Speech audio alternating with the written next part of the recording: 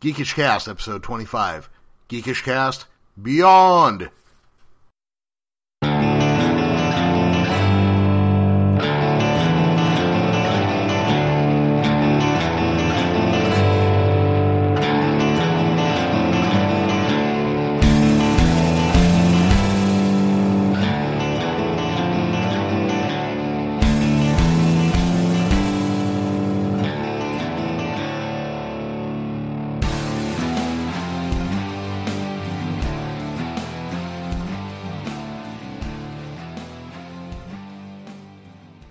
Last time on Geekish Cast, the Next-ish Generation. Today I am joined by John Hoagland. You there, John? Hello. Hello. Hey, John. Hey, how long have you, you're kind of a Star Trek guy. You want to give us a little bit of your background on Star Trek? Right, sure. Yeah, I started watching with Star Trek The Next Generation, then went back to the original series, watched all the movies, really enjoyed them. Enjoyed Deep Space Nine and Voyager, and even most of Enterprise. Great. And also with us today is Doug Stirk from StirkWork.com. How you doing there, Doug? I'm doing good. How are you today? Doing well, thanks. You want to give us a little bit of your background on Star Trek? I think, I guess probably back in like 1971, I was watching when it was first in reruns. Mm-hmm. When it was, what's the right word for that? Syndicated. Syndication. Yeah, when it first did that, and then followed the movies and everything up through then. But I never watched Enterprise. I never got into that one. And now for our exciting conclusion. Now, on the plus side, and guys, I think what we're going to do is we'll go ahead and run a little long, and if I have to split this one into 2 episodes, we'll do that, okay? Sure. That's fine. I am hopeful because the director's name is Justin Lin, correct? Yes. Okay, so I read an interview with him where he said basically his parents ran a restaurant. He came home from school and caught an episode of Star Trek then, and then when they shut down the restaurant late at night before going to bed, him and his dad would watch Star Trek. And I'm sure we're all old enough to remember when Star Trek came on at 5 and 11 every day. You know, whatever your local affiliate, stations were, it was on twice a day. It was on at 5 p.m. right after school, and 11 p.m. when you should already be asleep, and if you're not asleep in 10 minutes, yeah. So that makes me kind of hopeful, because apparently he was at least a fan, right? Mm-hmm. I mean, unless he's pulling the wool over our eyes. But then the other thing, and I have to say, there is one person in the creation of this movie who I really trust, and that's Simon Pegg. Simon Pegg has got his geek cred with me. What do you guys think about him? Yeah, absolutely. I think he's a good choice. Yeah. Did either one of you guys watch Spaced? Yes. No, I haven't seen that. Okay, John, it's on Netflix. Check it out if you get a chance. He and it's a series. It's a series, but it's a BBC series, so it's two 6-episode seasons, I believe. Okay. But there is some. I mean, you get a real sense of just how much geek cred Simon Pegg has always had. Yeah, his character worked at a comic book shop and got fired because he wouldn't sell a Jar Jar Binks action figure to a customer. Oh, yeah. Oh, that's bit his head off, and that's a brilliant scene too when they do the customer's a little child. Yeah, it's like an 8-year-old kid. Yeah. But there's the 2 brilliant Star Wars scenes in Spaced. One, the funeral pyre. Simon Pegg's dressed in an all-black outfit, so he looks like Luke Skywalker, and he's in front of a burning pyre, and he's throwing all his Star Wars stuff on it because he had just seen Phantom Menace. Oh, jeez. Yeah, and then is at the end of season 1, they do a perfect remake of the Empire Strikes Back ending. It is just outstanding. Well, I'll have to take a look for it. Oh, please do. I think you would be. I think you would like it, I guess is the long and short. But so do you guys think Simon Pegg's script on this is going to help? Or give me some of your thoughts on that. Well, How much of the script did he write, and has it been edited, or? He co-wrote with somebody else. Okay. And keep in mind, this was done after they fired Bob Orsi. Okay. Yeah, they fired Bob Orsi, and they had to get a movie out with very little time for the 50th anniversary. I know the one thing making everybody nervous that still has me kind of freaked out. I know at one point Simon Pegg said they turned in a script that Paramount thought was too Star Trek-y. Oh, okay, yeah, I remember hearing that. Yeah, that was one I was like, oh, God, okay, I don't know about that. Yeah, that makes me think back to the the first new movie where they said they wanted to try to copy what Star Wars had. Mm-hmm. Yeah, and well, look what happened. I mean, J.J. Abrams did such a good job turning Star Trek into Star Wars that Star Wars hired J.J. Abrams to make Star Wars. Right. Yeah. But I think everybody overall is at least happy with Star Trek 2009. And I think, my overall opinion of that movie's pretty good. I think you guys kind of shared that feeling, right? John doesn't seem to. Nah. I mean, yeah. Well, he didn't call it the worst movie he'd ever seen. Well, okay, it's not that bad, but... I mean, we're not talking Superman 4 here. Right. I think it would have been a lot better if they still stuck Star Trek, but they didn't call the characters Kirk and Spock if they used an all-new crew.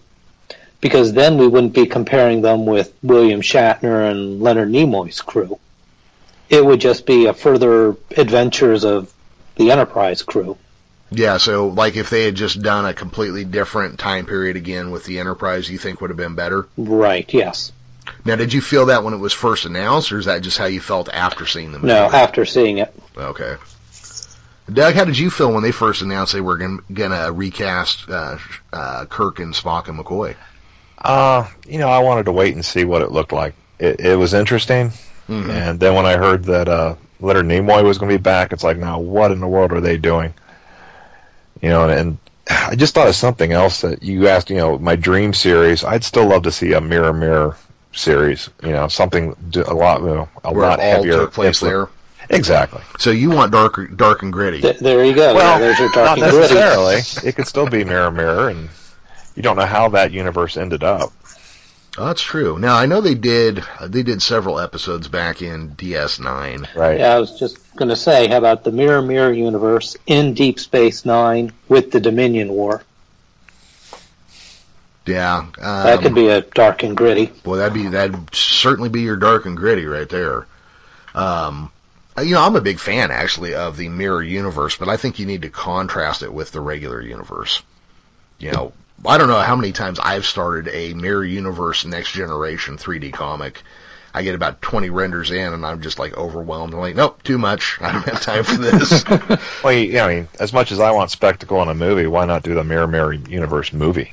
That why would not be... have this, you could have this new Kirk and Spock go after their Mirror Mirror versions, which they've done in the comic, I believe. I believe they actually have. Oh, actually, we know they have because our friend Paul did the pen that they used. Yeah, oh, that's right. Yeah. Now, see that would get my $12 out of my pocket if you did Mirror Universe versus our universe. And then you have all the same actors acting evil. Yes. I would pay to see that, I think. Or what another spectacle is, what about the original universe or Universe Prime? Where are they at now? Where's that original cast at? Well, I know what a lot of people are plug into this one. What a lot of people are hoping for. I know one of the original ideas was they were going to bring back both, or they were hoping to bring back both William Shatner and Leonard Nimoy into this movie for the 50th anniversary. Obviously, we lost Leonard last year, so that's not going to happen.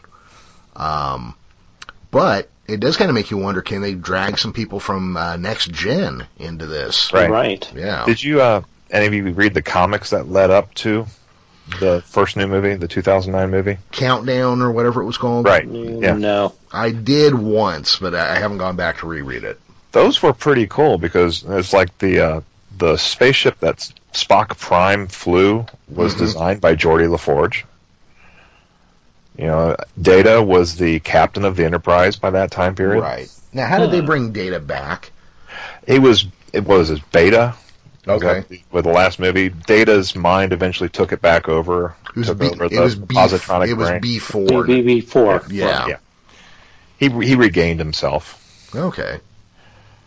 So, yeah. Because there's a line in there where Picard says something about it being his ship, and Data quickly corrects him. No, it's my ship now. Oh wow, yeah. No, I do remember that was kind of cool. The tech they had for the mining ship was based on Borg technology, I believe. That's right. Yes. Yeah. And I guess that was one of the ways they said that when the Narada, Nero's ship came through, the Klingons had it for 25 years while Nero and his crew were in prison on Ruramente. Right. So the Klingons you've reversed... got the names down. Dude, I got to tell you, I'm a bit of a Star Trek nerd, so a lot of this... the guy with no hair. Yeah. So they had his ship, so the Klingons got to reverse engineer it. So the Klingons ended up with like fancy technology, but the ship that George Kirk was on pulled enough scans off of it that the Federation used that to reverse engineer, and that's why, technically speaking, the alternate universe has more advanced technology than the original universe. Right. Yeah. But you got to nerd out pretty damn hard to get to that point. Yeah, they definitely like a military build-up and all that fun stuff. Yeah. Oh, I got to tell you, out of all the things in the first movie that irritated me, there's a point where Pike says to Kirk, he says, like, do you understand what Starfleet is? It's important. It's a humanitarian and peacekeeping armada. And I'm thinking, that's like building a death ray for peaceful purposes. You know, that line always bothered me. I'm like, that's not really, it's an exploration thing is what it is. Yeah, but in their world it wasn't. Yeah. That was very different. Very different. Do they ever explain what happened to the captain of the main bad guy? You just rattled his name off. Nero. What happened to his ear? What bit his head while he was captured by the Klingons? Because I don't know if you watch the beginning of the movie, his ear is intact. And then you watch it later, gone. Yeah, the tip's gone, and there's bite marks on his head. Yeah, there's teeth marks on his head, and the tip of his ear's gone. I think we're supposed to assume that one of those Klingon prison dogs got a hold of him. There you go. All from the deleted scenes? Yeah. Yes. I got you.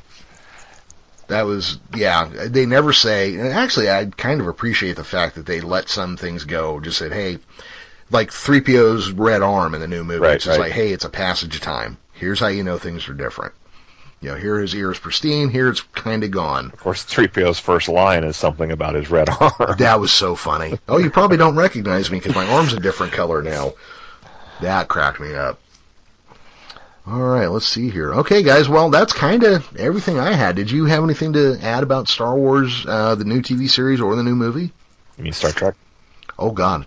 Let me do that one again. The Star Trek series. Gee willikers. Do we know much about this new series? Will it be, again, the Enterprise crew or a different ship? Or? As far as I know right now, they have not said one word. Mm-hmm. Now, they did put in their initial press release, it will have nothing to do with the new movie Star Trek Beyond. Okay, right. And that was going to be my next question. Are they going to tie the TV show to the movies like Marvel is doing with their Agents of S.H.I.E.L.D. and Avengers? Well, I doubt it, and this is something I still have trouble wrapping my head around, and I would need a lawyer to explain it to me. So, CBS and Paramount are not the same company anymore. They actually were split up from each other when Viacom sold off assets. Both own a piece of the Star Trek universe, though. CBS owns all of its television distribution rights. Paramount owns all of its movie distribution rights. I doubt very much that CBS All Access, or whatever they're calling their web presence, is going to want to pay royalties to Paramount to use any of their properties at all. Okay, and then the next question is, who owns what property? Does Paramount now own all Kirk, Spock, and the Enterprise? No. Does CBS own it because it's the original series? Okay, so they both own separate pieces. CBS owns it if it was on television. Okay, right. So they can still show the original series. Yes. Paramount owns it if it was a movie. So Star Trek's 1 through Beyond at this point, so Star Trek the Motion Picture and every movie up to Star Trek Beyond is under Paramount's discretion. Whereas Star Trek the Next Generation, Deep Space Nine, Voyager, and Enterprise. Well, wait a minute. I don't think those were made under CBS. No, but CBS owns all their rights now. Oh, they were made under Viacom. Yeah. Okay. So when there was a divorce and Viacom was split into smaller companies, and when that happened, certain assets were sent to different parts of companies that were being split up from each other. So you and your wife have Star Trek movies and Star Trek the TV series as children. You get a divorce, and she gets the movies, you get the TV shows. That's how it kind of worked. Right. Okay. Then who owns the characters Kirk and Spock? Both, okay. So what you're saying is one owns it in a TV show, the other owns it in a movie. Exactly. I would actually need an attorney to kind of tell me. Jeez. Yeah. I would need an attorney to tell me, can you do this? Because that means that Carol Marcus, let's just say they went ahead and said, hey, we're going to make Star Trek the Animated Series. CBS said this. And we're going to put it back in the original timeline. We're going to get voice actors who sound just like the originals. Carol Marcus, I don't think, could ever show up unless they paid Paramount to have her show up. Oh, that's okay. Right. Yeah. Doug, anything to add about Star Trek? No, I think I'm good. No, I'm all confused. Yeah. Talk about your parallel universes, huh? One's asking the other, I gave your mother this many credits. Didn't she take you up on Enterprise last week? That's why we pay this. Exactly. And no, it does. It makes my brain hurt because I've tried to talk to people and have smarter people than me explain it. By the end, I'm like, nah, still don't fucking get it. I still am not getting my head around this. So, yeah. John, you got anything to add at this point? No, I think that's everything. All right, guys. Well, we're going to go ahead and wrap up. John, if people are looking for you on the interwebs, where can they find you? Sure. Find me at www.vanishingpoint.biz for all my digital models. And you can find my artwork at jhoagland.deviantart.com. Sounds good. Doug, how about you if they want to find you on the web? Sturkwork.com, STURKWURK.com. Excellent. And again, this is Geekish Cast. This has been episode 24. By the time we get done splitting it up, it will be episodes 24 and 25. Yeah. You can find Geekish Cast online at geekishcast.com, at Facebook/GeekishCast, and on Twitter you'll find us at The Geekish Cast. So we'll see you guys soon. Thanks for tuning in.